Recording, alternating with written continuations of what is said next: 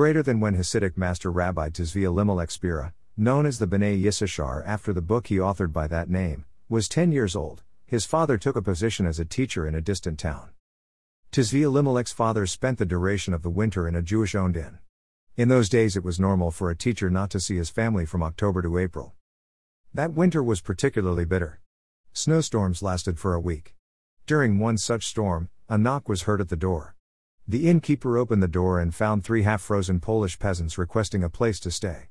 He inquired of their ability to pay and found that their combined funds were not enough for even one night's stay. The innkeeper closed the door on them. The teacher was shocked. When he complained to the innkeeper merely shrugged and responded, "Do you want to undertake their expenses?" Much to the innkeeper's surprise, the teacher agreed. The peasants thanked their benefactor and proceeded to enjoy themselves at his expense. That storm was particularly harsh, and the peasants remained in the inn for 2 weeks. After the snow cleared enough for passage, they thanked the teacher profusely and left. Passover approached and the B'nai Yissachar's father went to settle his account. The innkeeper figured he owed the teacher 40 rubles for teaching his children, but the teacher owed him 43 rubles for taking in the peasants. The innkeeper wished him a happy Passover and said he could bring the 3 rubles upon his return after the festival. The teacher did not know what to say. He bid his employer farewell and left. He traveled to his village but could not bring himself to go home. He stopped into one of the local synagogues, opened a book of the Talmud and immersed himself in study. In the meantime, his son heard that his father was in town and went looking for him. He found his father in the shul. Young Tzvi Elimelech ran to his father and with great emotion begged his father to come home. He wanted to show his father his new Passover shoes and clothes and all the other things mommy had bought, on credit. This made the father feel even worse. As they walked home, a chariot came rumbling through the streets. The streets of that hamlet were very narrow, and pedestrians were forced into alleyways to avoid being trampled.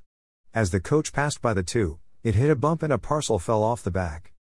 The B'nai Yissachar's father picked it up and began running after the coach but was unable to get the coachman's attention. The coach turned a corner and disappeared.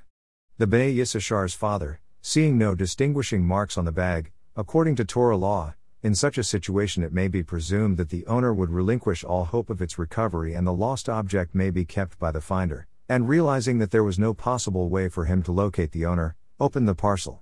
Inside were exactly 43 rubles.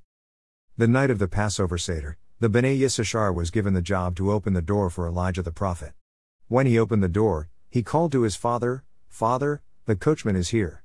The child merited to see Elijah in the form of the coachman.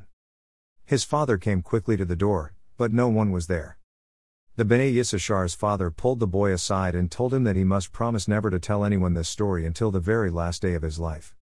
Reb Tzvi Elimelech kept his word. Not until the last day of his life did he tell this story. As seen in the Moshiach Times Nisan 5781 and with slight adaptation from Chabad.org, story by Herschel Finman. Herschel Finman shared, "This story was told to me by the chosen Rabbi Shalom Ber Gordon, of blessed memory, who heard it from a disciple of the B'nai Yissachar, who heard it directly from the B'nai Yissachar on his deathbed. Rabbi Finman can be reached at www.rabbifman.com.